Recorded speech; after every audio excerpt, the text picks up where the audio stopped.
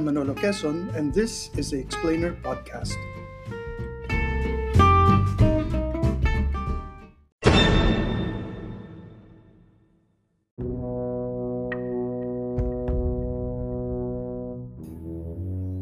Spot.ph, February 14th, 2020.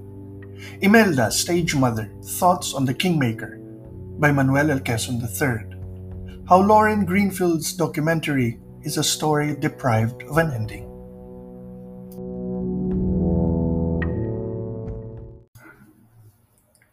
Nearly a generation separates Ramona Diaz's documentary Imelda from Lauren Greenfield's documentary The Kingmaker, also on Imelda. Diaz's work opened the curtain, so to speak, on the last act of Madame Marcos's life, her transformation from iron butterfly to celebrity stage mother. Greenfield's work, on the other hand, not only hoped but obviously intended to cover the closing of the curtain on this last 20-year act.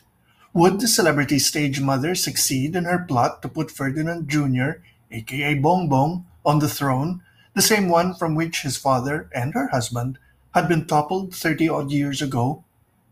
In between the two efforts was a creative exploration and musical artistic collaboration with Fatboy Slim of Madame as Imeldific, the musical Here Lies Love by David Byrne, who once bicycled his way around our town. As a creative effort, it may have hit home more effectively than efforts aimed at documenting reality. For as Imelda quotably put it in Greenfield's documentary, perception is real and the truth is not. Which is an Imeldific way of saying that old truism that perception trumps reality. Byrne, trying to tell truth through music, could be more fiercely independent of Imelda than any documentary filmmaker, because a documentary maker trying to portray truth on film would, by necessity, have to include Imelda's version of the truth, surrendering center stage for however limited a time to a proven showstopper, Imelda's portrayal of herself. What both have in common, then, is the well-honed Imelda act, one part demented fairy godmother, another part bumbling Cruella de Vil, with a Merry Widows soundtrack often verging on Looney Tunes. Watching both documentaries reminds you that Imelda as entertainment is pure Las Vegas. She is the old lounge singer in feathered boa and sequined gown, belting out time-tested, time-worn tunes in an act unchanged over half a century, which remains box office and vote-getting gold. And so, as it turned out, both documentary makers ended up victimized by Madame Marcos. Diaz, bedazzled by the Imeldific, unintentionally but thoroughly became complicit in the ultimate aim of the Marcoses, which was to rehabilitate themselves. Her documentary revealed an Imelda so charmingly peculiar, such eccentrically good copy, as to be defanged and purged of her blood-drenched fangs as the surviving half of the conjugal dictatorship, becoming instead a merry widow, drawing madcap charts in between long lectures on deuterium. Greenfield, more consciously committed to exposing Madame for what she was, by contrasting her attempt at being a blithe spirit with the testimony of the victims of her husband's regime, still ended up robbed of the point of her documentary by Imelda's failure to achieve kingmaker status. Her darling son, as it turned out, despite decades of careful plotting, proved incapable of achieving the vice presidency. The entire premise of the Greenfield effort to chronicle the climax of the Marcos restoration did not foresee its turning out a dud.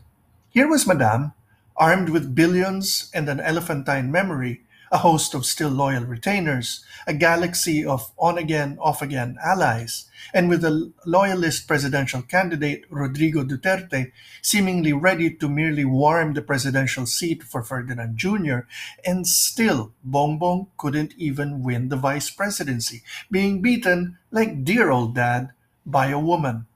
A widow. Imagine that. It probably seemed too much a rerun of the past for even Greenfield to consider the possibility of a Marcos defeat. Greenfield, in the end, did her best to contrast Leni Robredo with Ferdinand Jr., both turning out somewhat pale shadows of the epic antagonists of 30 years ago, Cory Aquino and Ferdinand Sr., which means that the electoral upset managed by Leni Robredo still appears, in documentary terms at least, a disappointment.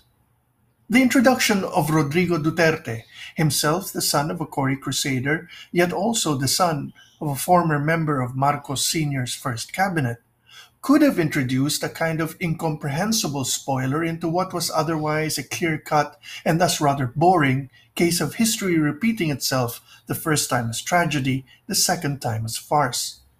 Meant to be the Marcos' secret weapon, did he end up only fulfilling part of the bargain? He gave the great dictator a state funeral, but what of securing a favorable electoral protest for the son? Here could have been a truly dark and twisted tale of political skullduggery, but it wasn't told. Instead, he appears and then sort of wanders around the rest of the documentary like a lost Rottweiler. Simply settling for chronicling the eventual exposure of the Marcoses' restoration scheme as a farce wouldn't have been a bad idea.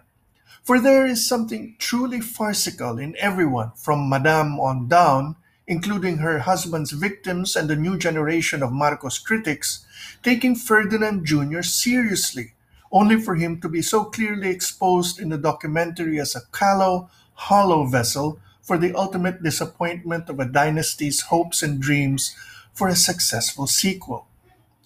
We are, after all, a nation whose film industry has produced Shake, Rattle, and Roll 15. And what's a Ferdinand Part 2 compared to that utter milking of a time worn concept? Ferdy and Meldy, after all, started off as ersatz Kennedys, in an era when Philippine pop culture sported crooners marketed as the equivalent of their American counterparts. And we remain, as more than one observer has quipped, a nation where old foreign acts still find reliable audiences. But Greenfield's documentary, though deprived of an operatic ending, had set up the Marcoses as a relentless, corrupting, corrupt political force. So it couldn't quite go down the road of farce, which would mean settling for the final verdict on the Marcoses as having been on a fool's errand. So, instead, the last part of the documentary stumbles around, lost. Greenfield's Imelda documentary was conceived as the chronicle of historic ambition about to be fulfilled, only for the ambition to be foiled when the documentary was nearly done. All crescendo with no climax. All things considered, then, the Marcoses will always be lucrative box office, at least as far as their home turf, Ilocos Norte, or even the Senate, which is always a 12 candidate mixed bag of nostalgia, novelty, and occasional competence, are concerned. But consider this. The Marcos Highway was renamed Aspiras Highway, meaning the great dictator's been supplanted by one who was merely his Minister of Tourism. If even the solid North can demote its Apo, what more the seeming inevitability of a Marcos restoration? A bona fide blockbuster requires real star power. Creating that for Bongbong proved beyond the skill of even the most devoted of stage mothers, herself past her prime. She'd worked for 3 decades after their fall from power to make it seem inevitable that her son would redeem his father's name. In one election, that son threw away their armor, the aura of invincibility. Nearly a generation separates two Imelda documentaries: Diaz's, which turned her into a reality show celebrity, and Greenfield's, which aimed to chronicle the reality show's dud fated efforts to spawn a spin off. In focusing on the aging antics of Marcos loyalists and the stern but graying outrage of Marcos's victims, both ignored the larger audience for whom the Marcoses may remain a box office draw but still a niche market. The last few minutes of Greenfield's documentary comes too close to exposing this. Imelda is tired, older than old, an old campaigner. She instinctively croons and warbles when the spotlight's on her, but the zest is gone from her eyes, and instead, revealed, for the first time, is the realization she is, finally, a has been, a stage mother whose baby couldn't cut it.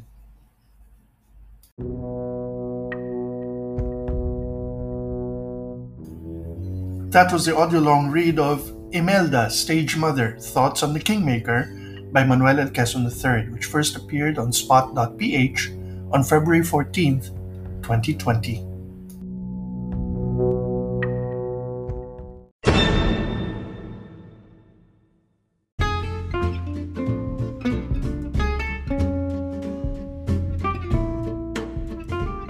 You've just listened to an audio long read, an occasional feature of the Manolo Quezon is the Explainer podcast. Thanks for listening.